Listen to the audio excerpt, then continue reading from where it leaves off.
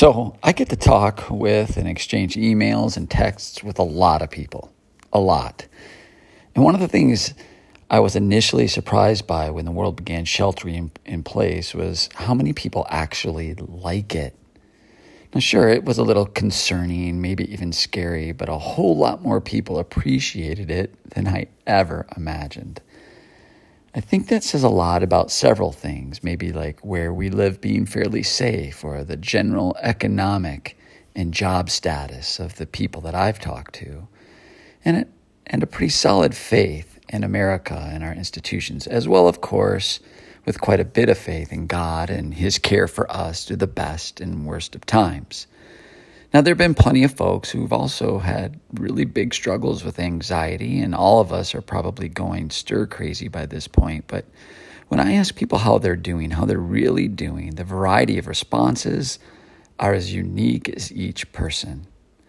We're all going through the same thing, yet having a very different experience. It reminds me so much of this scene in the Bible where Jesus has caused quite a stir. I mean, lots of people have noticed him. They've heard about him. They're talking about him. Rumors of who he is and what he's up to are flying all over the place. And at one point, Jesus just stops everything. He hits the brakes, looks at his disciples, and asks them a very simple question. Who do you say that I am? Now, there are all kinds of ways to interpret what all this means, what all this stuff going on in the world means and where God is in it all. And I want to encourage each of us to be very honest with ourselves about how this is impacting us.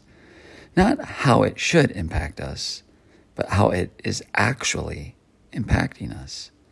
We have to start with stark, raving honesty. And then let's take that to God.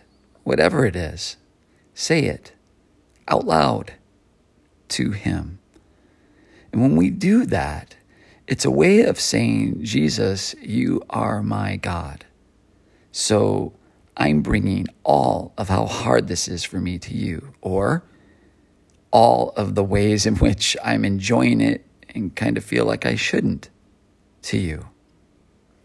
Maybe there is no one right way to experience the coronavirus isolation. But there is a good way to share, to answer Jesus' question of, who do you say that I am? By sharing this universal experience with him in our totally unique way.